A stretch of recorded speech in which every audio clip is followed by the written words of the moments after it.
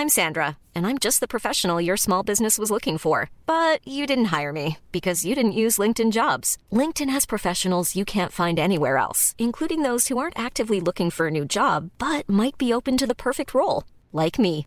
In a given month, over 70% of LinkedIn users don't visit other leading job sites. So if you're not looking on LinkedIn, you'll miss out on great candidates like Sandra. Start hiring professionals like a professional. Post your free job on linkedin.com/people today. And welcome back to the Intrinsic Minds podcast once more. Gio, how we doing today? Doing good. It is, I don't know about you, but is it, because I don't know if it got that far down south, but is it all smoky down in Florida at all? No, I got the updates from all my Jersey people. You got like a massive fire in Jackson. Well, not that. It's all the smoke that's coming from Canada.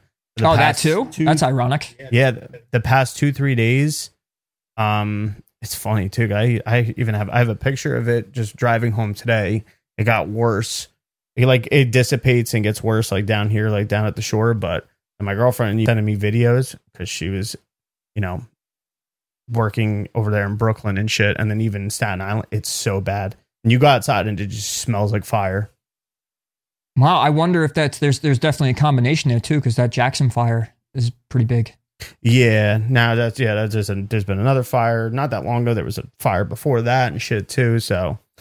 Yeah, and then you got all the conspiracy people going crazy about the whole fires in Canada, and they're showing videos of, these drones that are spitting out fucking fuel that's on fire into the woods, and it's like, are you a firefighter?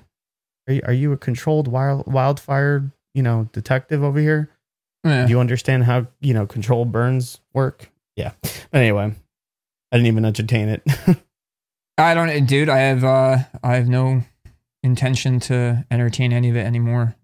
It's like I'm just so far over it and so done. And if people have paid attention, I think they've slowly recognized that we have not much interest in the conspiracy end of things. It's all there, and But yeah, I'm just at this point way more interested in the knowledge factor and in wisdom factor, right?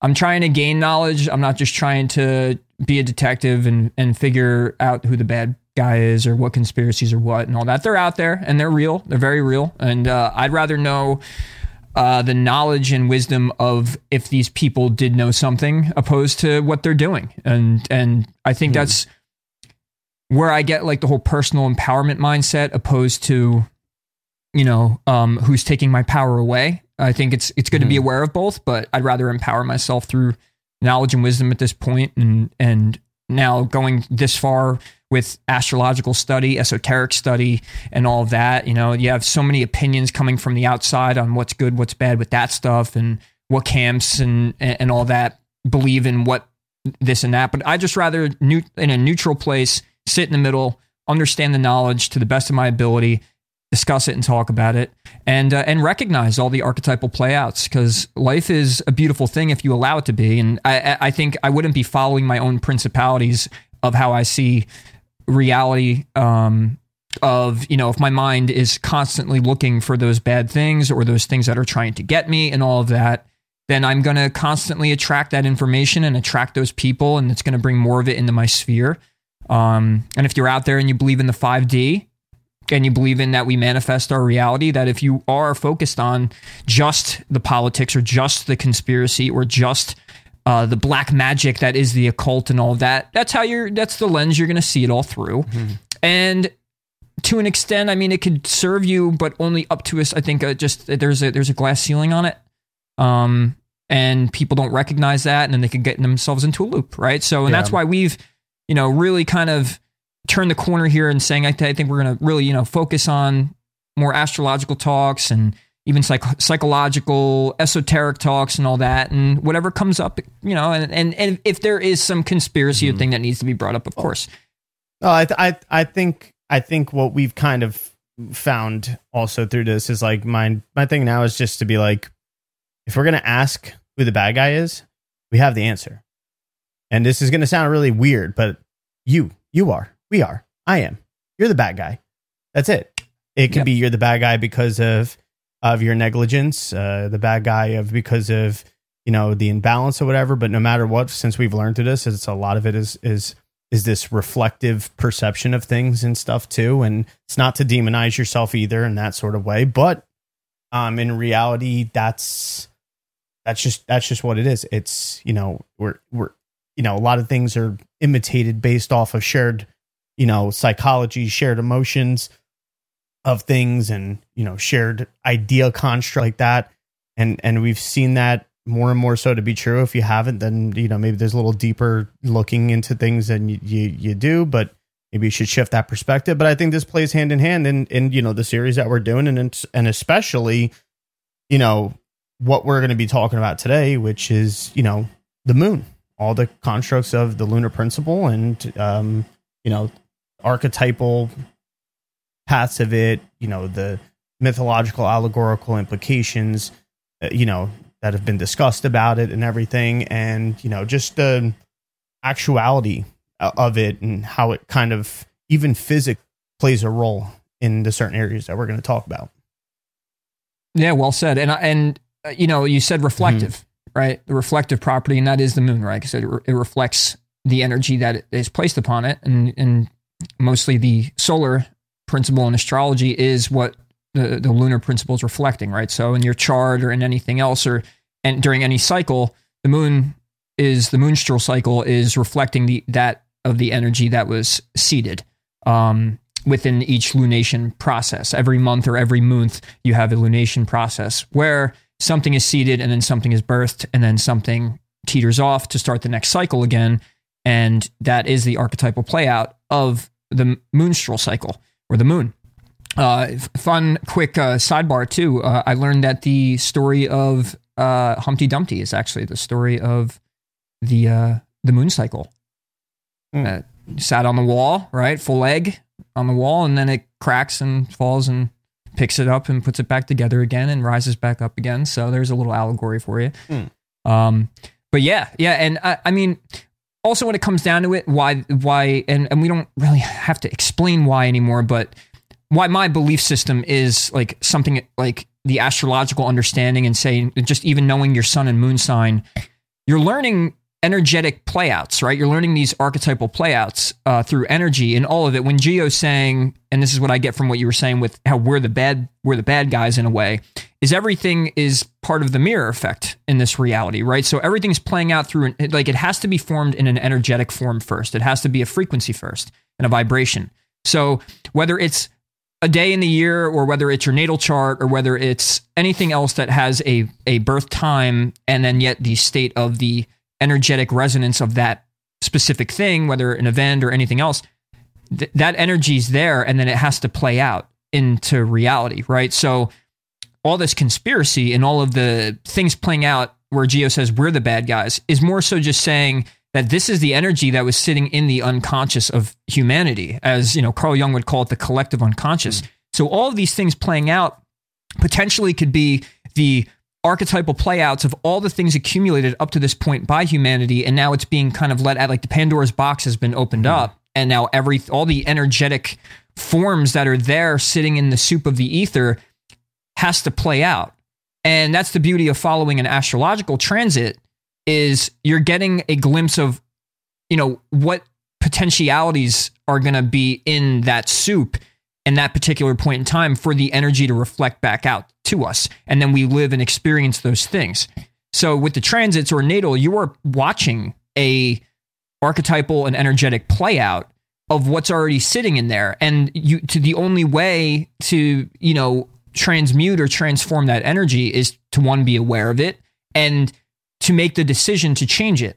But you can't change something that you're not aware of, right? So the one thing that the conspiracy community is doing is great is it's awareness. So that is a part of the empowerment, but to only be aware of a problem, to only be aware of a cancer in your body, to only be aware of teeth falling out because you have a mineral deficiency or something like that. If you're not aware of that in the first place and see the physical play out, you would never know that you had a sickness or an illness or that there was these things lying in the unconscious of humanity. And the fact that they are playing out, they are being released. Now they have to play out, and it's our choice now to see that thing and say, okay, this is being reflected back to me now.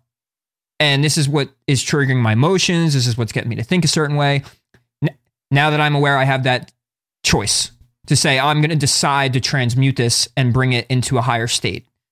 And, you know, the lunar principle is the most, I guess, I won't say common, but it's the most intense because it changes so rapidly and you could see it. And that's why if you know your sun or where the sun is and you know what season it is, you'll have a great idea of what's going to be out open in the conscious realm and what you could see and what you can sense and what you could. But with the moon, it's about the internal subjective world, about this is what you're probably going to be feeling. This is what you're going to subjectively be experiencing. And when we're hyper aware of it, we have the ability now to change that. Right. And Gio, let's bring you into it. You're experiencing a lunar transit at the moment, an energetic reflection at the moment with Saturn over your moon. Yeah. Yeah. And I think that can play many different ways and stuff too, but it's something that triggered me that you just said too was, like we constantly hear about the moon being, feelings or emotions and stuff like that. Well, I want to take an approach to be like, well, feeling and emotion is not necessarily one and the same thing. I think feelings trigger emotions where, it's more of sensation, which could be more represented by Venus, if anything, and therefore, those are more of, the feelings are more of these surface level type, whereas emotion is more of a long-term accumulation of something being received, right? The reception of it. So that would be more so of the moon, so that's how we can see it. And, you said the whole thing too, is like, if we're going to go based off of the cycle of the moon too, and, observe our chart and understand the archetypes in that way and stuff too, then the moon, the awareness of the moon in that sort of sense, and its movement, and even, where it's moving in our own personal charts, even our own moon and stuff, that can, I feel like, give us more of that immediate awareness as to, when we're not, oh, this is how I'm going to be feeling. No. It's whatever kind of occurs ends up creating a response or a feeling. It's just how you're going to internalize that. Now that's your moon, that's your moon. And then, but that internalization can be played different ways through different aspects and different degrees of where other planets are and stuff and how they're playing an effect into that. And, something I also think too, is that like when, when there's like this reflection of the ego, and when it comes to that whole thing, like I said, of the emotion and the moon and the receptive part of it and stuff like that too, it's like the self-image and the ego will be reflected on the moon sign in relation with the rising sign. But like the rising sign is going to be more so of how other people are seeing you play out some that, receptive quality of that feeling that's now transforming into an emotion and stuff like that too, where you're going to internalize more of that feeling and not going to see the same side. You may be conscientious of what's on the outside, and you may be even inflating that. And I think that's what creates a lot of the problems when it comes to our emotions, when we become too emotionally involved or not emotionally involved enough, or we don't know how to process our emotions. And I think those are the things that the moon, and because of how immediate it is through its cycle, when you learn all the aspects of astrology in this way, and then the archetypes of each and every sign, the planets and all this, and then even the transits and stuff, then you can have more of that. Like, it's like an addict, right? What do they tell an addict to do? One step at a time, one day at a time. Sometimes it's 1 minute at a time. Well, like the moon can be that process for somebody who maybe needs that, who doesn't have, feels like they don't have control of their emotional response to things, or, right away they take in some sort of feelings through some sort of outer event and internalize it, and it spirals or something like that. Or maybe it just deflects off them and it does nothing, it just ends up in a black hole. this is a way for you to view it, to look at it. And, we'll go into that more. But I think that's just something I want to differentiate if we're going to talk about the moon and emotions and feelings. And like, let's kind of separate the words feelings and emotions, because it could be easy to get lost in the sauce with that. Yeah. I mean, feelings, I think, pass by where emotions are, you can consider them more vibrational states. There are things that have been embedded. When you have an emotion, your energy's in motion, you're having something that could be triggered, but it could have been laying dormant. Where a feeling kind of passes. Like, oh, I felt this way. But feelings, like anger, right? You get into a fight with someone that you're close to and all that, and you say some shit and you say stuff that you don't mean and all that you had a feeling. That wasn't an emotion. The emotion is the underlying state and that attitude, which that's a great key word, I think, for the moon too. Is more so the attitude that you like the internalization, which then reflects back outwardly an attitude. That would be more of the externalization of that internal integration of whatever it is you're experiencing, whatever, if it's a feeling or if it's this elongated vibrational state, that attitude is the current form that vibrational state is, right? And that's how you're handling all that stuff. And that's why if you pay attention to, say, whether it is the aspects in your chart, like I have Jupiter conjunct the moon in Cancer. So you could look at that in many ways, but that planet's playing, they're working together because they're basically almost partile, right? They're almost at the same degree. And I could have big emotions. I could also indulge in my emotions or anything like that. Like when it comes to, you say Venus, right, is connected to the moon, that I could be indulging in the obsession of a TV show, right? Or something I'm emotionally connected to. It could be a person. And that could cause that. But on the other side, that energy, that attitude of, say, the Jupiter-Moon combination could be more of a jovialness, more someone who's trying to bring a lot of positive energy. And in Cancer, trying to nurture that positive energy and give it a big hug and trying to wrap it around and all that. But it is that moon is that attitude, where the feeling, I feel like, also would come from more so the transit or the transitory aspects of the moon, where that, the moon's going to go through every sign within 28 days, and that's going to cause a bunch of feelings, not a bunch of emotions. Yeah. Unless something has happened, like when I brought up just before with your Saturn and moon, the transit of Saturn going over your moon, where that lasts for a long time, and you're going to accumulate a lot of feelings from this transit because it's going to sit on your moon for a long time, and you're going to have a lot of feelings within that. But then when that transit passes, you're going to now have developed new attitudes or new emotions or new vibrational states that you now have, digested and integrated into the self. So I'm with you on that. Like like what feelings did you, what feelings came up, and you're going to observe those, and then you're going to psychoanalyze. And then in that passing state, it's going to be, what feelings did you nurture? And now they're going to have some sort of lasting, resonance on your own persona and your reflection on things and stuff too. And like, I think that's a quality of when looking at the moon that should be observed is that no matter what, that's, everybody thinks like the moon, the quality of it, and it, this nurturing receptiveness and all this stuff and shit. Well, that can play in any sort of manner. Like, it's the same thing. Like, the feeling, the Venus part of it could be like, I got a bad feeling about this. I got a bad feeling about this situation and stuff like that. But now what you're doing is you're internalizing that, and you're analyzing it over and like, doesn't mean the feeling is valid or right. Your emotions are valid, but the feeling doesn't necessarily mean, and everything actually turns out completely opposite of what you thought. And maybe you made yourself look like an ass because you really internalized the emotion of it and got real, dark with it or something like that. Well, that's the thing. It's the moon is you however your moon sign is going to reflect that, of course, with other aspects and shit, but it's really going to show how you kind of handle that feeling and stuff. And that's the thing. It's like, you don't want to over nurture the things that don't need to be nurtured. It's like sitting there and being like, oh, I'm going to pull some weeds out of my garden and shit, but I'm just going to throw them back on top. Eventually those are going to fucking root back into the garden. whereas you need to actually get rid of them.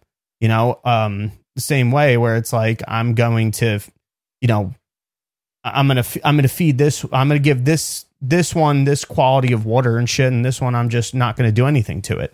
Well, that's that's what you're going to produce in that sort of sense too. And I think the moon has this big part to play on security. Yes, emotional security, but that plays into everything else, because if we think about it, the sun, like we've talked about, is that creative, productive energy, whereas the moon is that receptive part of it. It's the womb in that way. It's going to kind of manifest and put into form that energy and stuff through a certain quality. Not only that, if we want to look at it in like kind of like this mystic type of way when it comes to all the planets and everything and how they radiate some sort of, let's just say, light in some sort of way, no matter what, they all have to pass through the moon. Like it all has to pass through the moon in some sort of way. Even in the, real ancient Kabbalistic way, when you look at this, when you look at the Kabbalah and all the Sephiroths and stuff, the pathways that they go, no matter what, everything passes through the moon before it gets to the Malkuth or before it gets to the earth. So, there's other things that are showing us that to be true. And therefore, why not let that be the first thing to work on?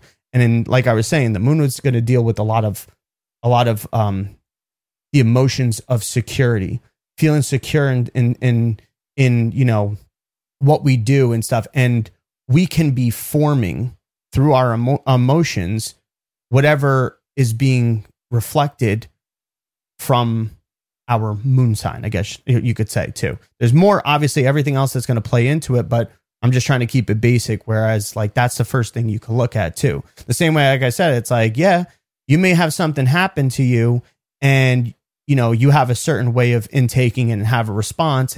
And, maybe you can look at, oh, okay, well, how is the outside world going to, perceive whatever it is that I'm taking in and my emotional response to that feeling and stuff like that.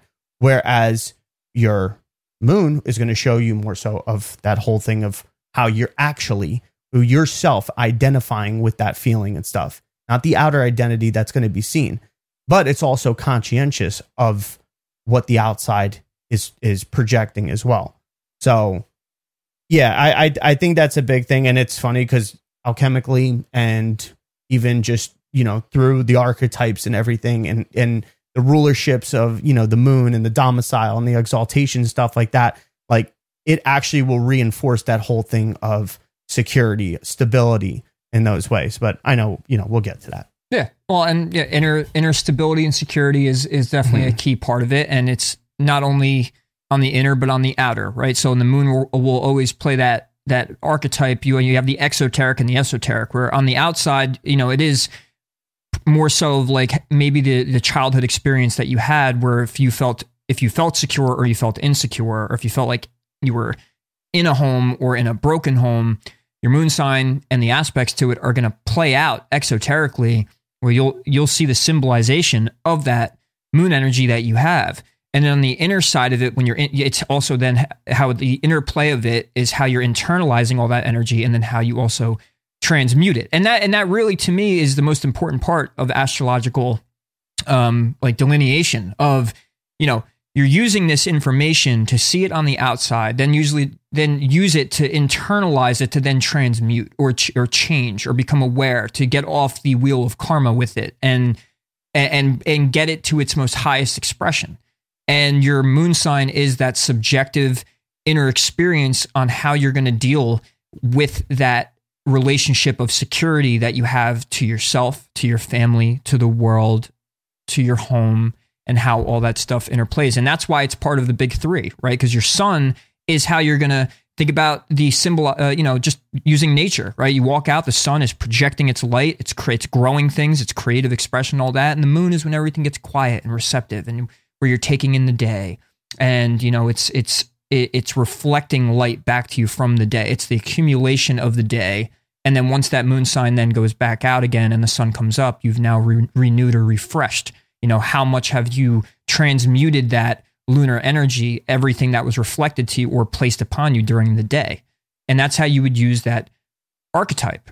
And so and this is part of the big three, right? So if you know your sun and you know your moon, you're 2/3 there of really knowing the most important aspects to yourself, and everything else happens to just integrate within those three. And when you were talking before about the, you're saying Venus is related to the moon and all that, and they are the feminine principle. If you have Taurus and Cancer and they do sextile, they that is a beneficial and benevolent angle there. But you also have, say, you can use all the personal planets as part of the process, because if you're internalizing feelings or creating emotions, Mercury's there to go down into, Persephone, right? You're supposed to go down into the depths of your emotions. Mercury's there to be indifferent to it all and analyze it and bring anything up from that realm to bring to the higher realm. So if you think about it, and then Mars is going to be how you slash all those demons, right? How you fight that internal war that you have going on. And so all your personal planets will serve the sun, the moon, and the rising sign is kind of more just setting the stage on how you're going to get through that journey and what places in life you're going to have to deal with those things. I happen to have Mars in the fourth house of home and inner security, which is ruled by the moon. So I'm going to be a warrior at home, or I'm going to be a warrior for the family. I'm going to have that Martian thing of like, if you come into my home, you will respect it. And if you do not, the Mars now comes out. So in that sphere, it's playing out that personal planet of mine, where I have Venus in Aries, and that's more of, and I have a quintile, I luck out, but quintile is kind of this natural way to deal with it. It's a natural talent, but usually Aries squares Cancer, which is where my moon is. And there's going to be tension there between my feelings or my passions and desires and what makes me feel secure and what makes me feel so comfortable, and my relationship with my family and all of that. My moon actually squares Geo's Mercury. So there is even there could be tension there on sometimes maybe on how he says something and then what I feel about it, unless you know that you've transmuted it and you know how to deal with it and you're aware and you've internalized these energies to then bring out the highest expression. So now you could go to an astrologer or learn to look at your own chart and say, okay, where is this lunar principle? What sphere and what house does it sit in? What sign is it in? Because that sign's going to express what you're going to need with that energetic drive or that expression that it needs. And then you see it in the house and you go, okay, this is where I feel most secure and comfortable. Is it in the realm of career? Is it in the realm of partnerships? Is it in the realm of transformation and psychology? Is it in family? And you could see all that. And when you're aware of it now that internalization process becomes a lot easier because you're bringing this way to see the archetype into your consciousness, and you're able to then integrate it into your consciousness and do something about it with your sun. And that's how they work together. So you start to notice on how the chart and especially all the personal planets really need to work together. And your big three are the ones that you're going to benefit the most on your transcendental experience of becoming a higher, a human being or a state of consciousnness and all of that. Mm-hmm. Yeah. And even the things that are going to represent, struggle or conflict and stuff and in certain ways, like those have to be viewed as beneficial as well. Like there's going to be things that are going to be aiding factors, but yes, there's going to be more of like the hard parts of it, some things that aren't considered necessarily beneficial, but overall they are beneficial if you, like you were saying, know how to transmute them and stuff. Because the same way where the moon can nurture good things, like I was saying before, yes, you can nurture negative things as well and stuff too. There could be the excess of emotionality and reactivity and stuff, the moodiness, dependence, unwillingness to want to grow up, shit like that, or wanting to help everybody and stuff. And maybe some people don't, you're actually doing them a disservice and stuff. So it once again plays on that whole balance beam of is something too much or is it not? Even like when you were saying before, like the whole Mars square the moon and stuff, like, and dealing with the home and, roots and, also learning how to, what emotions need to come up in a dominant factor and where to assert those things or those emotions or, where to assert yourself even in the home and stuff. Like those are different ways to even look at that too. But yeah, I feel like there's, compared to like a lot of other planets and stuff, I really feel like the moon definitely is probably a real key kicker into, because a lot, what we manifest is majority based on of how we're perceiving things and how we're processing them. And it's like, if we're going to be an emotional doom and gloom type person and stuff, most of the time that's what you're going to receive.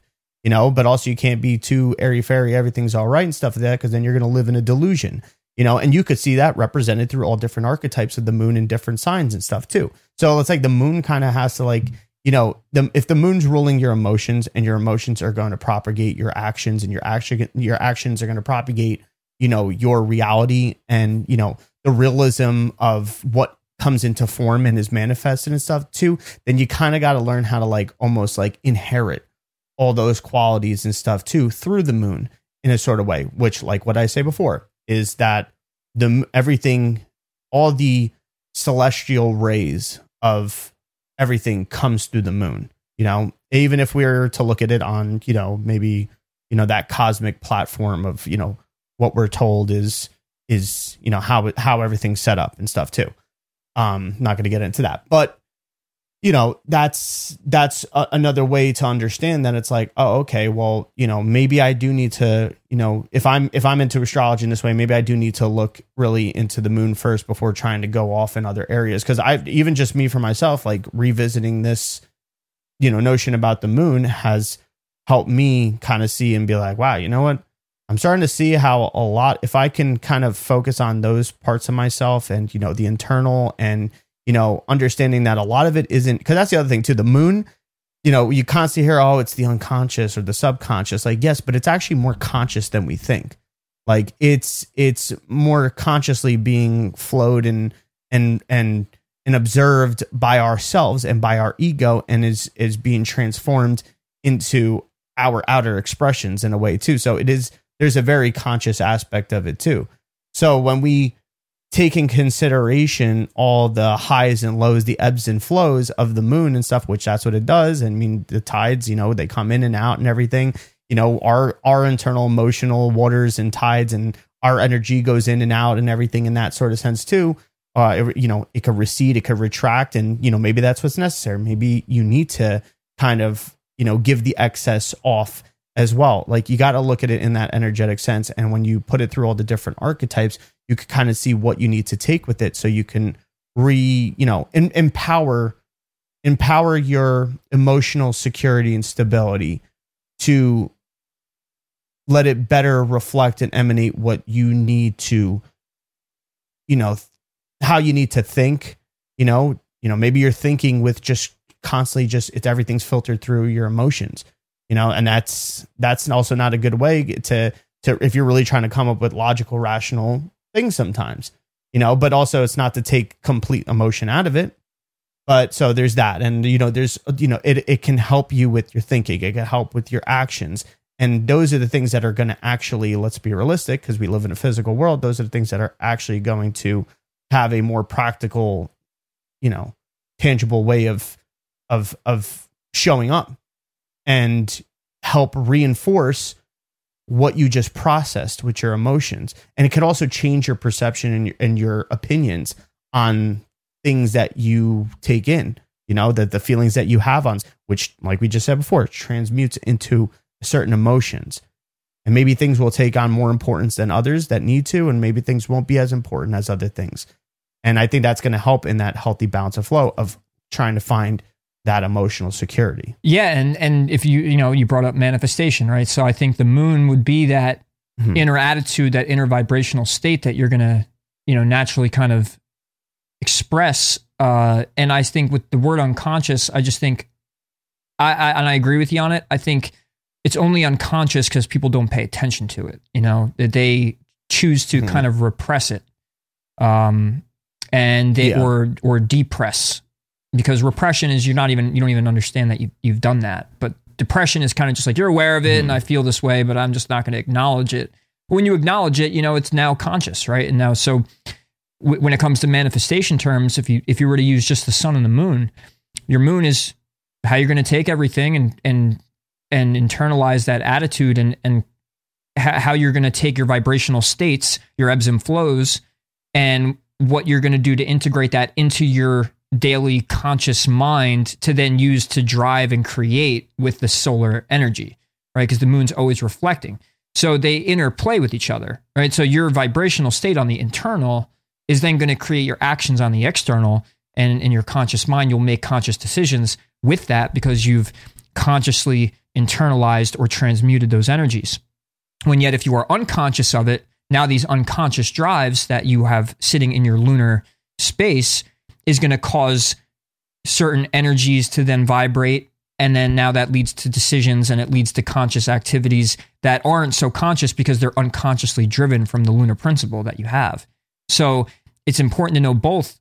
And I would say lunar, you were emphasizing how this is one of the most important parts of it. And that's because the lunar principle is probably affecting the solar one more than the solar is affecting the lunar.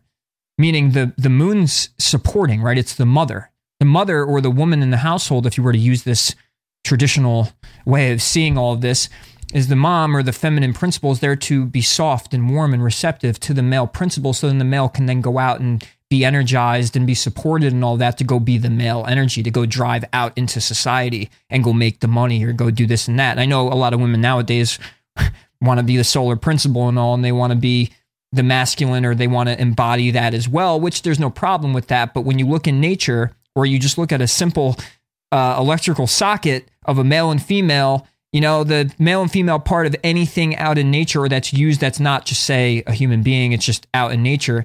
They have their purposes, they have their places. And when things are working in cohesion and they work in a natural, integrative way, and they're properly placed and all of that, nature tends to be the perfect machine. And if we abide by those principles and use it, now apply it to the astrological energies, if you have the inner wife or the inner feminine principle who is soft and receptive to the male principle in you, and you're creating the proper energetic vibrational states, then you are now going to be able to then take that solar energy and go create what it is that you actually want to do. And I'll use as a personal example, I have a moon in Cancer, but then I also have a sun in Gemini, two pretty opposite signs. They say the signs that differ the most, it's not the opposition, because the opposition of an energy is the same energy. It's just the other spectrum of that expression, where the signs that are next to it are the blind spots. So I have a moon in Cancer and a sun in Gemini. I want to just go have fun and be flighty and talk and this and that. But then my moon's like, yeah, but I want to be held, and I want to feel, and I want to, emotionally be involved. And Gemini doesn't want anything to do with that. So I have to now battle that if I don't know how to integrate, or if I don't know how to transmute, or allow the wife to work for the husband and allow the husband to work for the wife. So for example, the Gemini energy to bring home the soft, receptive, perfect place for the Cancer moon to feel at home and to express itself to the fullest. And then with the Cancer energy there to recharge and this and that and be more internal, to take those emotions and bring it back out to the Gemini and say, now you're ready to go. Now you're ready to go back to work. Now you're ready to express or create and all of that. And so then how can you use these archetypes and these principles, masculine, feminine, solar, lunar, and learn to integrate it into your consciousness? And that's the beauty. That's the beauty of using this science, is you're getting the intangible metaphysical view on how to be the highest form of yourself, opposed to the idea that it's just this exoteric, conspiratorial, occult, black magic, witch having, ritual inducing, and all that. And all that stuff is part of it. But wouldn't you find it more on the empowerment side of things to use this to bring yourself up and to see self first, and then to place yourself out into society and into life and become your highest form? And that's how I've personally seen it as so useful to know, like, one thing about being the dramatic conspiracy theorist or anything else, or use it to, and to manifest material things that aren't so spiritual. You could do that, and that's fine. It's part of, I feel like it's part of the whole sphere of nature. Like that's how, and this is how energy works. Astrology just happens to be the metaphysical home base for that. So I know we just spurred it out a lot there, but yeah, the feminine and masculine principles here of the sun and the moon and knowing them in your own chart is just going to do you absolute wonders. Yeah. And next week, I think we'll do the rising sign because I don't want to skip over that either. We'll do the big three and then we'll go into Mercury. But, you know, these two will bring you further than, you know, you wouldn't, don't go see an astrologer first. Just go read about your sun and moon sign and see what it's all about. Mm-hmm. Yeah, because that Trinity kind of helps really connect it all and everything and gives you a starting ground and stuff too. But another analogy I was just thinking of, like that whole receptivity of the sun's energy, and I'm not just talking about in a physical sense either, like everything that we just said, but like the whole like what can be now an analogy for like the sun's receptivity, the moon's receptivity of the sun's energy in a more shadow way could be, you know, say you have a very health conscientious, tip top shape, you know, good genetics man, right? And then you have the woman, right, who's the receiver. They get together, they mate, but the woman doesn't take care of herself. Starts drinking, drugging, smoking. You're right, and it's polluting the womb. And therefore, that's going to be indicative of what is going to be birth from that womb, most likely. You know, that's kind of what you're passing along. And the same thing could go vice versa, right? So like I'm saying that more so as like, oh, okay, sure, maybe you have a beneficial, no matter what, it's always beneficial in a certain sort of sense. Yes, I get we have, different domiciles of the planets and the exaltations and antithesis and depressions and stuff like that too. But no matter what, there's always some sort of positive creative energy that's being exuded. And where we're just saying how is if you pollute, right, or you have an imbalance, and this is dependent on you as well. It's not just, oh, well, this is what I was given. I was given a shitty moon sign. Like, you can't think of it that way. It's you're deciding to go into, you're practicing, or you're deciding to go into the more shadow or, overly excessive or negative sides of that archetype in a sort of way. And you're deciding to play that out. So it's the same way where it's like, hey, well, maybe I need to clean up that, if I'm trying to birth something, especially if you know that there's something that you want to, take in and create and process something with it and have it manifest something on the outside, then yeah, you're going to have to clean up your act. You're going to have to clean up your response and your reaction and all the reactivity that you have to certain notions of things. And, a lot, like we just said, a lot of that comes into of that more unconscious side of it, but it is conscious, but that unconscious side of it, of how you're allowing those different thoughts stir up and dictate what emotions are available and stuff. And like, that's why, like, it's just like, it's crazy. Cause like you could put that in any area of your life. If you really look at your life and stuff like that. And,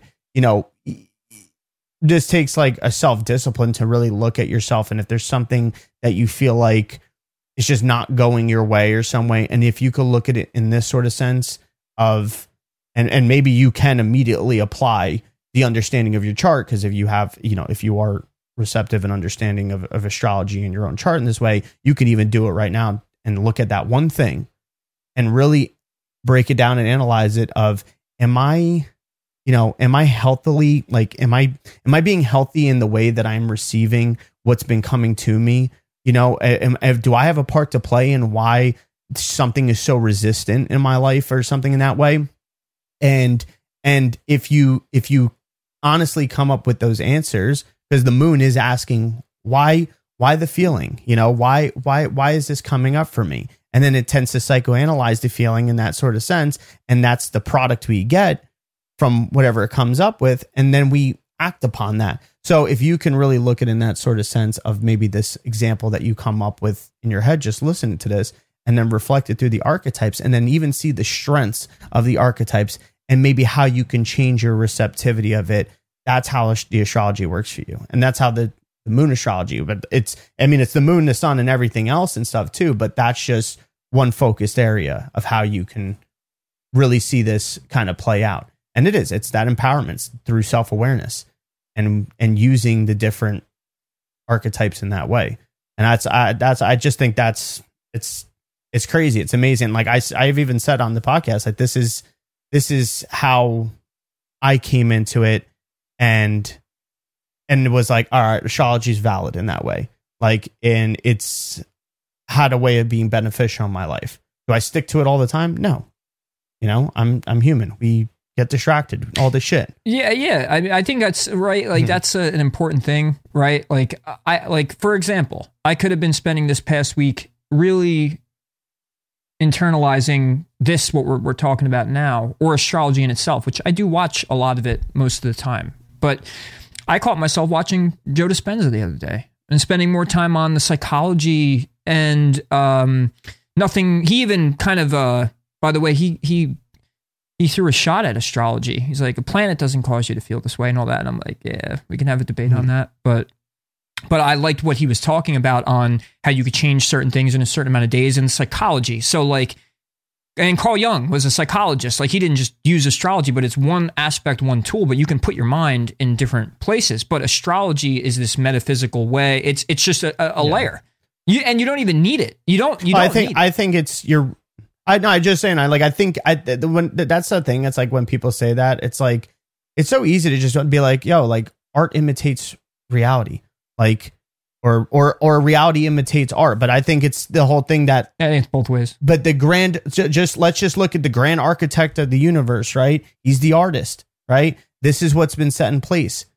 And the art, his art is, or their art, whatever you want to say, is imitating reality. And you could say vice versa and stuff too. That's all it is. It's not necessarily, yes, there may be,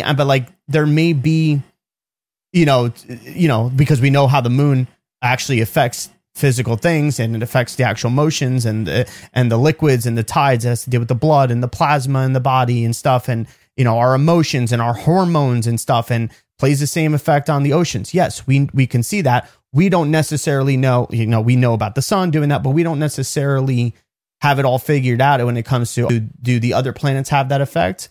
Yes, in our own personal opinions, I think we say that there is some sort of way, whether it's, it's visible or it's this really hidden deeper side that science cannot really describe in a sort of sense. But no matter what, that's enough to say, well, if there's a reflection of this going on, like that's enough reason alone to give validity to astrology. Yeah. So that's why I don't like that argument, because it's like, maybe some people do believe that, the solar, the celestial bodies are actually affecting us and stuff like that. Well, I kind of urge people not to just take that road, but to also take what we've been saying about this whole thing of, as above, so below, that it's just kind of like, it's just this fractal patterning of what's happening in a certain way. And we've constantly gone into that, where this way, if somebody presents that bullshit to you of being like, oh, you really think astrology and the planets? Well, no, hit them with a different perspective of it. I know anytime I've done that and I've hit people with that different perspective and being like, no, I'm not just thinking that the stars do shit like that. Then they've said, oh, okay, well, I could see that. And it's like, well, what the fuck? What did you think? Yeah, I got a few people with the tides thing and all that. It's like, you think energy's there, and that's, I reference that Wi-Fi thing all the time, man. Like, our phones, we walk around but people are just so used to it now. I have internet and I can make a phone call from any fucking where. I can watch a movie while I'm on a bus or a plane. It's just like, oh yeah, it just happens to an image and data just happens to just float through the nothingness and end up on your phone. And you could just, and no one even, it's just common thing now. And like to think that can't be happening with nature itself and that it's working in some coordinated way and all of that. Like, I think that's where the whole term order out of chaos came from. I think that like, it looks like chaos out there, but there is order out of it. Like and that's where I think that whole masonry term came from. It's not, oh, we cause chaos magic and it's order. Like that's maybe because that's a natural principle that out of chaos comes order, that maybe in an energetic way. Maybe that is some law, and then you could use it for magic, and there's chaos magic, right? So like I could see that being a thing. But at the end of the day, if you don't think it's orderly out there, then I think you have brain damage. I like, how can you not? Well, think about music. That, you know, how, and then music. Go ahead. Sorry, no, sorry. I thought you were done. Sorry. No, I'm just saying, look at music though. It's like, there's a lot of layered orchestra, like an orchestra type of music is layered, and that could seem very chaotic. Music of the spheres, right? But then when it's actually being perceived and everything in its entirety, and you're being able to view it, whereas if you just look at small individual parts, it could seem chaotic. Oh, look at sheet music. Yeah. Like with all the dots and the you know, and the notations and the time signatures and all that. Looks like absolute nutso chaos bullshit. And then you like, you know, put it in front of an orchestra and it's like this beautiful piece of music, and you're like, oh wow, how is it out of that chaos on that piece of paper that you have this beautiful symphony, an orchestra? Yeah, no, I'm glad you brought that up. Yeah, good call. Yeah, you're seeing a more zoomed out perspective of things rather than just a zoomed in, and there's other senses at play. Like whereas you're saying the sheet music, you're just visualizing that and stuff too. But then when you take the other senses, and now let's think about this in a cosmic order type of way, and we can only be seeing a small fracture of something, and it looks chaotic and stuff, and we're using our visual senses and maybe, you know, whatever else, but there's other senses that we haven't tapped into too, and we're also not taking the perspective of zooming out of it to see the grander scale of it. And maybe we can't see the grander scale of it necessarily. We could have an intuitive, you know, intrinsic way of looking at it or something like that, or perceiving it in a sort of way and stuff, but you know, it's not going to be fully known. I think that's the point. You're not going to figure out the workings of the universe. You totally just got my brain going on the music thing, because now I'm thinking about a symphony, and like you think of your chart and you think of what the moon represents in an astrological archetype and symbolism. If a song is supposed to be like you look at your chart as that sheet music, and your song is supposed to be played in a certain way, and all of a sudden there's this sour note in the symphony, and you can't fit. You're like, you know, this was supposed to be more of a sad song, or supposed to be more of this uplifting, you know, track and this and that, or this is the part of my song that's supposed to be uplifting, or the part of my song that's supposed to be a lot of dissonance and a lot of noise and all of that stuff. It's like being conscious of your, say, moon sign is being conscious of like, wait a minute, that attitude, that's not what's supposed to be being played right now, or this is the adjustment that I need to make. This is the tuning that I need to do to get my emotions or attitude in tune with the moment, to then play the piece of music that I need to be playing at this moment to make the best sounding symphony and the best, you know, and the best self-serving and also collectively serving piece of music. You know, so yeah, good call on bringing that up, right? And what happens if you don't necessarily, you don't know how to really read music? You know, maybe you could get the gist of it and stuff like that, but maybe you're in the wrong octave. You know, maybe you know, like you just said, you're not tuned to the right frequency or whatever and stuff, and therefore it sounds like shit. But I'm playing the note. Well, it sounds like shit. Oh, okay. Well, on that point, you go to a person who does composition, aka in this position or in this situation, an astrologer, and you go, hey, I'm having trouble with my notation here. I'm reading my symphony or my orchestra. You know, can you tune this up and fix my, you know, because when I was in music theory in high school, when you're learning classical music and you have to learn to do the notation and learn what rules there was this thing called where you have fifths in music, where you have the root note of the scale and then the fifth note up in the scale.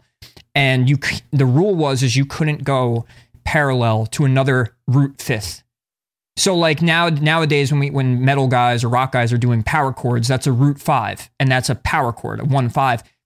Highly illegal in classical music. Once that power chord goes another power chord, you've now broken all the rules. And I always wondered, was there a metaphysical reason why they made those rules? But that's a whole other discussion. But if you gave rock music to a classical artist, they would go, wait a minute, this is why your shit sounds like shit, or this is why it's not, if you just move this here to a third instead of the fifth, it's going to sound more harmonious. It's going to sound, or it's going to get you out of this part. You know, maybe you are in a dissonant part, but you need to get it more, you try to get more back in the melodious, would that be a word? More melodic section. And that's how, and so that's the way you could see Australia. And I've always said this, and I'm glad you brought up music, because music really is probably the greatest allegorical, symbolic way to explain everything in life, from, you know, the rhythm and, you know, the ebb and flow and the rhythm and what key that you're in, which is what emotion you're in, and who you're playing with. So you have the family or the people that you share things with, and then who's listening. So you have the people that you've shared your stuff with, and then are you gaining from it? Are you gaining this personal integration from the music? And this all plays into everything else, and especially with, you know, astrology. And the guy, you know, Pythagoras, right? He coined the term music of the spheres, which that's what he was talking about, you know, and all the measurements and all that stuff of the way the planets move and the way anything, the metric system, and how everything evolved from him and all his mathematics, that there is this order out of chaos. And there's this beautiful, and that's why you get the word universe, or one verse or one song. Exactly. And that's the thing. Like, you can have the very basic, you know, what do they call that? Like basically you can have it where it sounds very, you know, it sounds very simple, like a fucking, like a 1980s Nintendo game fucking intro or something like that. Oh, like MIDI or... Yeah, exactly. Or it can be very layered and complex and have harmonies. Hans Zimmer. Yeah, like that's the big Interstellar harmonizing soundtrack going on. There's so much more to it. And that can help personify things where it's like, yeah, you could get... And it's so funny because the moon also deals, you know, is represented by the moon as well. The moon, music, even dancing, movement of feelings. Yes, exactly. Ebbs and flows, tides, ins and outs, you know, and that's, and if you really use it for today's music, basically what it does mostly, and I'm saying more on the mainstream, because there's amazing music. Like if you go look, music's amazing. Like everyone's like, music sucks nowadays. It's like, you know, you're just not looking. It doesn't suck. It's just what's on the mainstream or what's pushed out into normal, you know, minded people who don't want to actually go seek, you know, substantial and good art and all of that. But what's pushed out on the mainstream is this cyclic, you know, this very repetitive and detached, but like also just this like real one-dimensional emotional. Oh, this is the emotion, you know, whether it's, you know, wet ass pussy or you know, or country music. You know, I fucked my dog because my wife left me. You know, like whatever it is. This real one-dimensional, like it's almost like, is the way because I listen to music in a specific way, and I'm gonna relate this back to the astrology or the moon sign. But if you go read your moon sign and you go, I'm a Cancer moon, I'm supposed to be sensitive, I'm supposed to be about family, I'm seeing it in this very one-dimensional factor, and then I've now taken that, and now the way I listen to the song of astrology or how I interpret that energy is now I start integrating that one-dimensional view. With music, same thing. If something is only giving me one emotion or a couple thoughts to deal with, whether it's drugs, banging bitches, this, that, and it's one dimensional, like it's just this, here's a character placed in a song and I'm going to listen to it. It sinks in and you start imitating that. That's why the world is the way it is. Like music is that powerful. But when you have an orchestra and maybe there's not as many lyrics or it's more musically driven and there's more of an adventure and there's ups and downs and dynamics like real life is, that does something to the mind because you start to think your own images. Nothing's telling you to think of this guy in this car selling drugs, fucking you a bitch and whatever. And you're not getting, you know, the images are so important, right? If we're talking about manifestation and visualization, what does the music you listen to make you visualize? And you're sending that out, and now you're adopting all of that shit. And now think of the astrology, the metaphor of that, going back to it is how are you listening to the music, or what's your interpretation of what's good in that music, and what images are you getting from your sun sign, from your moon sign, you know, or how your chart is laid out and all of that. And yeah, so this was a good turn, the unexpected turn of conversation, Gio. Yeah. Good job. Yeah, I just once again got my brain fucking firing off. Let the flow happen.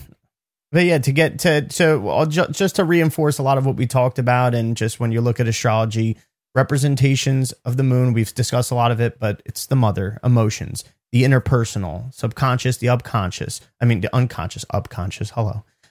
Fertility, nurturing, incarnation and resurrection. We'll get into why and all this stuff too eventually, but the womb, the receiver, water, home and roots, the capacity to feel, ego, the processing, reflect on emotions, qualities of the depth of depth and soul.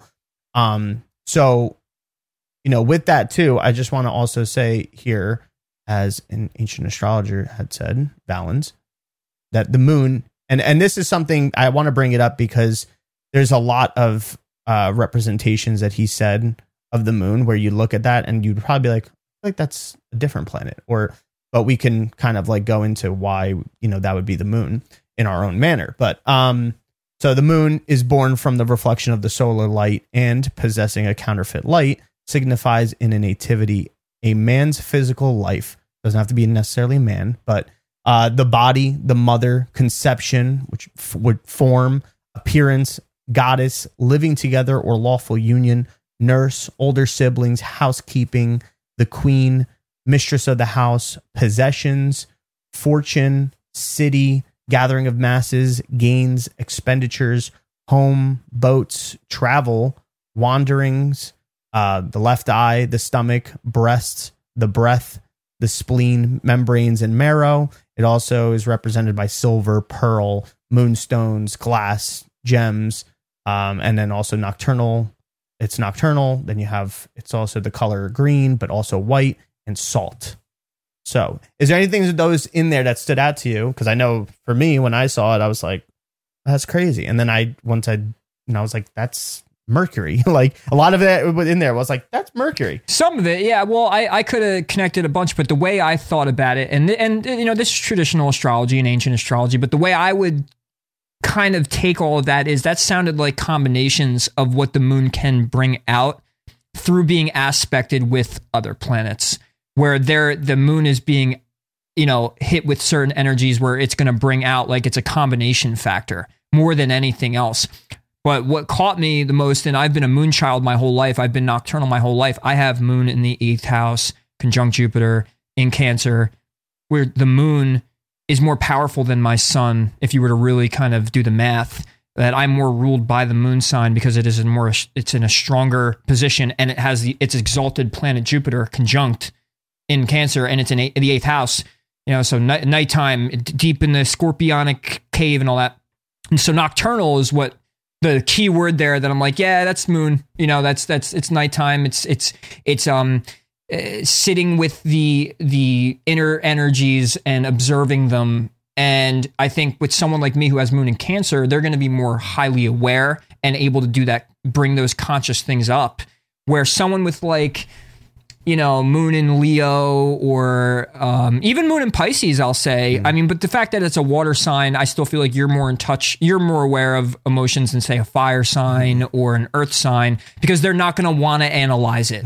Fire sign wants passion and fun. They don't want to sit there. And a moon in Leo is not going to be like, I feel this way. It's going to be like, I feel this way. And now I'm going to, I'm going to tell you how I feel. And then whatever, like they're going to egoically, like whatever. They're not going to sit and analyze, be like, how was I wrong? They're going to be like, no, how was I right? Even if I was wrong, fuck that, right? Where like us as water sign moons and all of that, we're going to sit there nocturnally, sit at night, and all that stuff's going to come up, and we're going to observe it and become more conscious of it. We have that opportunity more, I think, than other moon signs. But yeah, all that was interesting. I would say I'd stick with my whole thing on, it sounded like aspected parts of the moon. Yeah, that's kind of how I took it too, because I mean, I also took it in this sense, especially when it dealing with, let's see some of the things that it said. The body, possessions, fortune, what else? Where was it? Yeah, mainly those ones too. I was like, oh, okay, well, the moon's home in Cancer, its antithesis is Capricorn, and it's exalted in Taurus, and it depresses in Scorpio. So a lot of the things that I just said now, when I said the body, possessions, fortune, makes me think of the exaltation of the moon, which would be in Taurus, which would be very Venus-like. It's highest expression. Yes, exactly. Right. So like that's why, and I could see that too. But if we're thinking about it, that's in that archetypal way where the moon has this receptive, nurturing and mothering in the womb in order to create and this form of conception inside the womb that then creates a certain form and stuff like that. It can have that whole thing of doing with obviously the body and possessions as well, because you're also not just doing that with a physical thing, but also, even ideas, and even what you value and what you're going to nurture and stuff like that too. And you can replicate those things. You can accumulate those things even more through that process and stuff. The other things that you get security, yes, by the way, from those possessions. It makes you feel at home when you possess things. Perfect. Yes, I forgot about that. That aspect of it. But other than that, when you're secure, you're stable, stability, and Taurus. that's exactly what we're talking about. And I think a lot of it derives around wanting to, as far as the moon and any sort of feeling that we have of wanting to be stable in our life is very dependent on our emotions, I think. And our attitudes. But the other things that, yes, our attitudes, and which, we're going to process, our attitudes on things because of our perception, a lot of times because of how it makes us feel, a lot of things. But the other things that were in there, that everything else, I was like, oh yeah, I could see that as moon stuff. But the other stuff that was in there was like the whole travel, wanderings, a city, gathering of the masses, shit like. You know what I get from the real quick? You know what I get from the traveling is that the moon travels. Yeah, that's what I mean. It's throughout so quickly throughout the zodiac every month that it travels. So the moon likes to be on the move. I also got from the whole travel thing was that like it's like, and because also it is the moon is boats too, because of Cancer, but it's also and because of the waters. But the boat traverses the waters and wandering at the mercy of the waters and the winds and stuff. And those are all things that are you're kind of that's your vessel, and it's the whole thing of. You're sailing the tides. The tides are going to come regardless of what you want them to be, and then your boat has to. Yeah. And also thinking about like the whole ability to establish roots or home wherever you go. There's always going to be the necessity of that quality to kind of happen any sort of which way that you go. If you're going to move, maybe the move is against your comfortability and even is really hard on your, it's hard based on your astrology and based on your moon side and everything. What was that? But no matter what, you're going to find a way to tap into something, and there's going to be an aspect, whether you realize or not, there's going to be an aspect of that moon that's going to help bring energy and power into, okay, how do I establish my roots and home here as well too? How do I create that comfort and nurture myself in this environment and stuff too? That's the other thing. The moon also represents the overall environment too. I feel like, like that's where, if you want to metaphysically look at it when it comes to like the whole sun and the moon and the earth and everything and stuff, which this breaks down into all different ancient mythos as well too. But it's like, that's the sun, that light, we talked about the sun and we talked about what gives the sun its power and stuff. And it's more of this thing that we don't see and everything. But then you have this form of the sun and its light. And it contains these creative qualities and everything and stuff too. But something needs to be put into a container, right? It needs to, and this is where you could play into the whole understanding of the moon Saturn matrix thing too, where it's like the moon.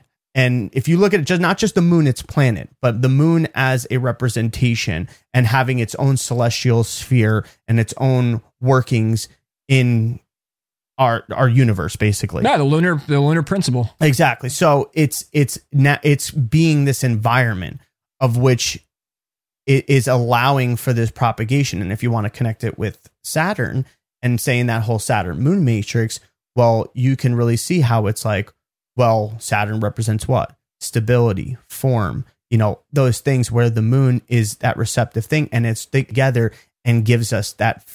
Yes, and it gives us that physical form, that physical life for us to be able to for us to be able to exist and to perceive things that exist. And it's funny you bring this up because you have the Tropic of Cancer, you have the Tropic of Capricorn, and Plato actually called them the two gates, and he called the Cancer the gate of descension and Capricorn the gate of ascension. Where Cancer, you drop in and become more, you receive a body, you receive a life, you are born and receive these things. And then the Capricorn energy is there to ascend out of the body and to go back up to the top. They go back up to the top of the mountain and all that it is the two gates. And it's ironic that it is, you have the tropics. Yeah. Yeah. That those are the two, I feel like those are like, the housing spheres of the sun of the ecliptic. It is the matrix. The sun is within the bounds of Cancer and Capricorn. Yeah, and I think that's why when you look at a lot of the ancient mythos and, you know, depictions and stuff like that, this is why you're constantly seeing this reverence to the, you know, or the horns, or the horned moon, like it, or, you know, that those things, which a lot of people be like, oh no, it's Saturn. Oh no, it's the moon. Either way, it's always depicted as some sort of thing of fertility, and everything that we just talked about goes in line with that and stuff too. So it's like, even the whole thing, or just one example would be Isis. It's the mother goddess of magic and healing. But it was also known as a Set, which means queen of the throne, right? But it was always depicted with either a throne headdress, a vulture headdress, which was more representative of Mut, or the horned disc, which is Hathor. But that's the thing, like, you know, when we look at some of these crescent moon too. Yeah, exactly. The crescent moon, it's all those mythos and shit. Like, but the thing we have to look at, we can't get focused on, well, is Isis the moon, or is Artemis the moon, or is this? It's not necessarily that. It's that they've embodied these certain natures. A lot of gods and goddesses assimilated many earlier known deities and forces and forces of natures, and took on those traits. So that whole thing of, you know, wearing the horned disc, which is Hathor, you know, which is known as Isis, but Isis took, you know, more than one thing and embodied that energy and shit too. Well, Hathor could have been the embodiment of the Capricornian Cancer nature stuff, or the Taurian, you know, nature of mixed with the moon, you know, shit like that. So, but you can't get, symbols are multi-layered. Yeah, you can't get too like heavily focused on who's who. Like, you know, it's what are they representing and why, and how are they representing it? That's the dangerous part of symbolism and trying to decipher, is that when you're calling out, say, a conspiracy, you're calling out this, or you're calling out that, or you know, like, in religion with us going through the Dark Ages, there, through all the symbolic and stories and the mythos and all of that, there's so many different ways you can decipher, and that doesn't mean one's wrong and one's right. It means that it's being tethered to a certain lens of seeing it that way as well. So there could be multi-layered meanings to a symbol or to a god or goddess. Mm-hmm. You know, when you were saying Isis, I immediately thought Isis, Ra, and El, or you have Israel, and you have, you know, Isis being the moon, Ra being the sun, and then El being Saturn. Yeah. Or this, you know, the electricity. And because Saturn was worshipped as the second sun, you know, so you could see, and or the sphere of, you know, we're in the sphere of Saturn and all of that. So that's why you'd have the you know, the mother, the father, and then the elder. Exactly. I mean, and this is why I'm bringing up Isis, because it plays such a big part of understanding in more of the ancient psychological way of, you know, the importance of the moon. But, you know, Isis is also wife and sister of Osiris, the mother of Horus and Set, right? But Manetho, right? He was a Hellenistic Egyptian priest of the Ptolemaic kingdom. And he was probably, from what we've dated, is probably the first to start associating Isis with the moon in the 3rd century BC. And that was later reinforced by Plutarch. But so when you go into when you go into Dendra, which is like a temple of Hathor, right? I said Isis is represents Hathor as well, that goddess. Then Hathor is an ancient Egyptian goddess was known as more of like the primeval, form who all others derive from in that sort of way. And what did I just say before about the moon? You know, it's the environment, and that's kind of what Hathor represents. Hathor's also the daughter of Ra, you know, or sometimes even said as the Eye of Ra, and she was personified as principles of love, beauty, music, dancing, fertility, and pleasure. A lot of things that are very, you know, moon, Venusian. Taurus shit, you know. Venusian. Well, and Taurus being Venusian. Exactly. But Taurus relating to the moon's exaltation. Yep. And in this temple, right, Dendra, on the ceiling of it, there's this depiction that there's 14 figures leading up to the Eye of Ra. And each one shows a different deity with a different headdress and stuff. And you can tell which one each one is and stuff in that sort of sense. But it's what it's representing is the myth of Osiris, where in the myth of Osiris, Osiris was dismembered into 14 parts. The first Egyptian calendars were lunar based. So Osiris was a moon god in ways, and the temple depicts the moon changes and the lunar phases. You know, in the myth of Osiris, you know, it's, Osiris lived till he was 28. So it's the 28 years life of Osiris was the moon cycle. And the 14 parts that were all cut up were the 14 phases of the moon from the full moon and the new moon. So, and it's also, there's a lot of the whole Osiris being killed on the full moon. And it's more so like a resurrectus concerning the spiritual alchemy of what everything that we were just talking about before, of transmuting the ego into the spiritual self, but through this certain, awareness of our conception and perception of, what we're taking in and how we're and how we're doing it. Yes, there's a lot, obviously there's a lot that probably was very spiritual and mystical and stuff too, but like you were just saying too, that goes into that whole Trinity thing. If you want to think of in the creative process of, as above, so below, we said that whole thing, the sun, the moon, and yeah, you could throw astrology in there and think the rising too, but you have Osiris, Isis, and Horus. In the Mesopotamian culture, you had Nimrod, Semiramis, and Tammuz. So why were these things constantly revered? And one of the things that, I just found interesting is that the mythos always, all different cultures always end up connecting in some sort of way. Like the main factor in this, when it comes to all the other ones too, with all the moon goddesses, it's always fertility. And that's the thing that we were saying. It's not just about, having babies and making, it's not just that. It's not the only thing that was trying to be fertilized. No, that's the Venusian principle. Yeah, the pleasure and the goody feelings that you get from all of it, and even the sexual acts and all that. That's the Taurian. I think those were more ritualistic too, in ways. Yeah, well, right, Luciferian too. But like the fertility part of it, or the mothering part of it, is the moon supports it and makes it happen and makes it a thing, and nurtures the situation of what's being nurtured through that pleasure or through that Venusian principle, and that's why the moon is exalted in Taurus. And it's funny you brought up the moon, or in one of those mythos you were just you were talking about. How you said one was representing of the single eye. Yeah. So, right. And Osiris was connected to it, and you have the word Iris. Yeah, exactly. Isis, which is represents Hathor as well, is also known as, who Isis is, the wife and sister of Osiris, was known as the Eye of Ra.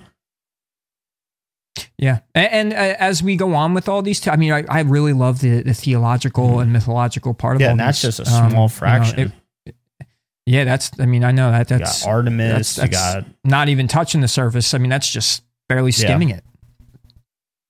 I have something you had said before when you were talking about the environment, right? Because that's where all this came from. So I have a book by Amy Herring called Astrology of the Moon, and I was going through it.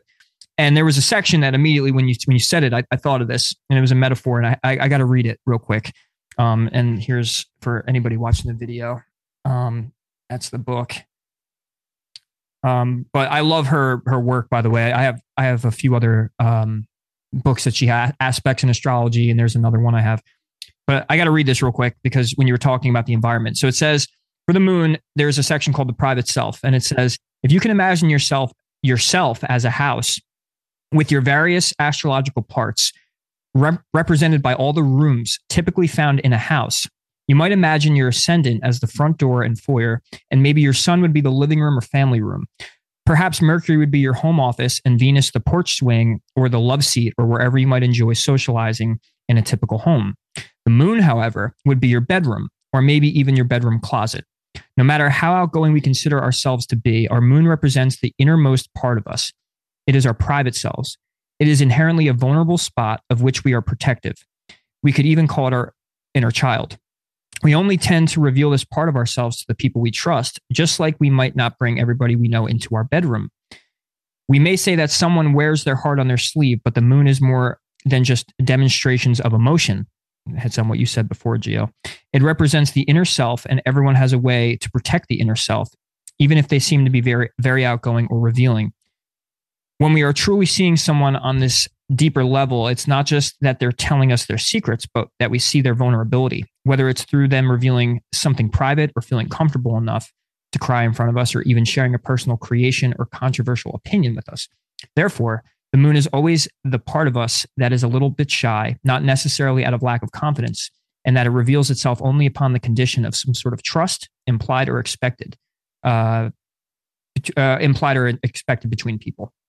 But the room thing, I go, oh yeah, that's Yeah. And it's funny because I allowed a lot of fucking people in my bedroom. As you're reading it, I was waiting for that. And I'm thinking like, oh, there's my Cancer moon. Come in the house. Well, that's something to think about then. Well, and now it is completely opposite. Now that's, especially me, at least even being in Florida. But regardless, I did allow probably not. I wouldn't say exactly the wrong people, but I allowed people to enter my space too easily. I think that's the metaphor I would use, or analogy of if I were to be analyzing my past self and how I used to act and how and think about it, right? So think about anybody out there, think about your bedroom and who you allow in there. What kind of people, what do you allow in your bedroom? And if you could use that as, so in your consciousness, what do you allow in that personal bedroom? It was a great metaphor. And when you were saying, the environment, I immediately thought of that house metaphor when I was reading it before. Mm-hmm. Yeah, absolutely. I agree. I mean, I think that's a great way to look at it too, because just the thing, like, it is going to be those private parts of yourself, those aspects of even just the fact of coming down to turn off, you need to have that reboot. You need to rest. You need to nurture yourself in that sort of way. The dream state, all those things that are represented by the moon as well, but also your bedroom. It's like, those are things that are going to be kickers to how you end up thinking, feeling, and acting and out in the world and everything and stuff too. So there's a lot of fuel that can come from it, more than we may want to acknowledge at times. And this is why we're, also showing the importance, yes, of each and every planet. But, this is the big thing about the moon. And this would be what you would be considering tapping into the divine feminine. And it's not about, being a little bitch. It's not about that women are just emotional. It's not about that. It's the fact of that there's more of an attention and an awareness to this part of yourself, to the emotions and stuff like that. But, we want to give it the right attention. The attention, and everybody should figure out how they haven't been, or where they do good with giving the attention to it, and learn how to kind of empower that side of them through this more constructive way of looking at emotions versus feelings and stuff, and the how feelings can produce emotions and stuff, where they're coming from, and how we have to change our perception, but also just how we're actually processing those emotions. We may just want to, veg out or something like that. That may not necessarily be the kicker. Like, I know for me, and we could get into that, but like, that's something I could see straight away through, my sun to my moon and everything. Like, it's like the energy of Taurus wants to come in and wants to ground and stabilize and likes the comfort stuff as well.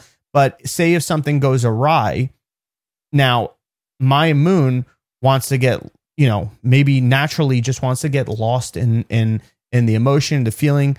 But on the downside, it could be in a sort of way that either gets lost at a point where there's no processing of it, there's no really understanding any sort of thing, and it's not doing nothing, and you could get lost in this sort of shit, or the fact that you get lost so far that it just comes to just hiding away, floating down below the surface and everything, and just taking on water, shutting everything out, and overly indulging in the comforts and stuff like that too. But also, there is a beneficial process. You just have to think of the situation, whatever it is that's sparking those things to come up. And no one way is going to be how you should handle something. There's going to be multiple different ways how to handle certain situations. And there's going to be parts of, there's going to be more parts of, your sun that's going to, or other parts of your planets and stuff like that are going to need to come into play more, to outdo maybe some parts of that whole moon archetype. And maybe you need to reinforce the moon archetype more in some times and areas, but you're only going to be able to do that if you have this sort of awareness of the power of it and all the archetypes and the elements and the metaphysical principles of being able to work with this shit. Yeah. And I think on I think on that note, I think that's about it, right? I think that this is a great first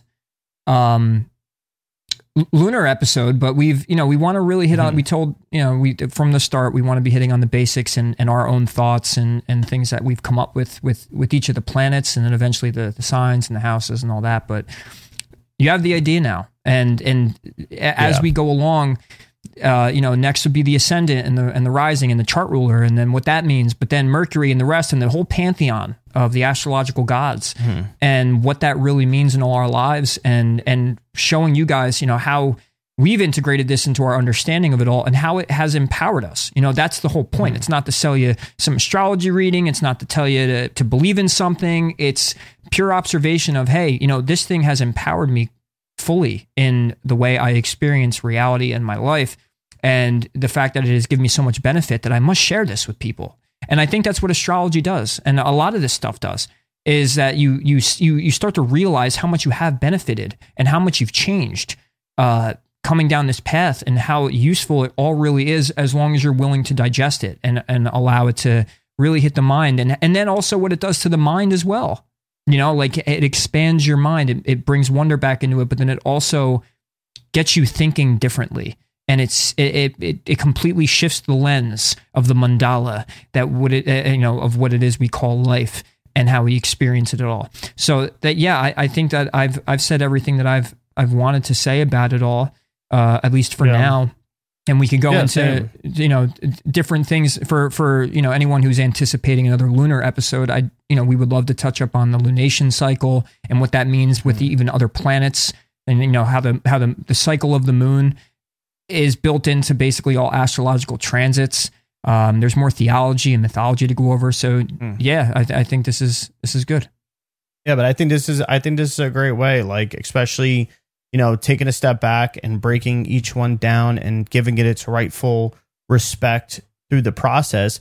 But I just want to tell the viewers, like, just if you're watching this and you're on this journey of this series, like, I would definitely say meditate on your chart, or try to at least have it available, and try to be able to look at these things as we talk about it and meditate on a little bit, because I know for even myself, like, I know my chart, but like taking the time to look at each one of these areas and then focus on, okay, the moon, and then see what's playing with that. And then the next thing is see what's playing with that. It's refreshing me maybe on some things, or just teaching me new things, even about myself and my own processes and things I need to do and shit like that. So, I mean, this could be very beneficial for you. Like, so, and, a lot of times you got to take a course for this shit and stuff like that, and dish out money and everything and stuff. But no, here it is. Take your time with it. It's here. It's available. It's going to be available. If anything, just hit the like button. That's it. There you go. All right. Well, hey, we thank everybody for listening. As always, it's not about what you think, but it's about how you think here. And we're here to expand the consciousness of ourselves and anybody listening, and hope to have more guests. But for now, we don't know if we'll have any more astrologers come on and all that. We'll try to arrange something, because it's always fun to have more people. But if not, then you'll get me and Gio, and we'll be giving our philosophical and intellectual implications on this stuff, and hopefully you get something from it. So once again, we thank you, and until next time. Ever catch yourself eating the same flavorless dinner 3 days in a row? Dreaming of something better? Well, HelloFresh is your guilt-free dream come true, baby. It's me, Keke Palmer. Let's wake up those taste buds with hot, juicy pecan-crusted chicken or garlic butter shrimp scampi. Hello Fresh. Stop dreaming of all the delicious possibilities and dig in at HelloFresh.com. Let's get this dinner party started.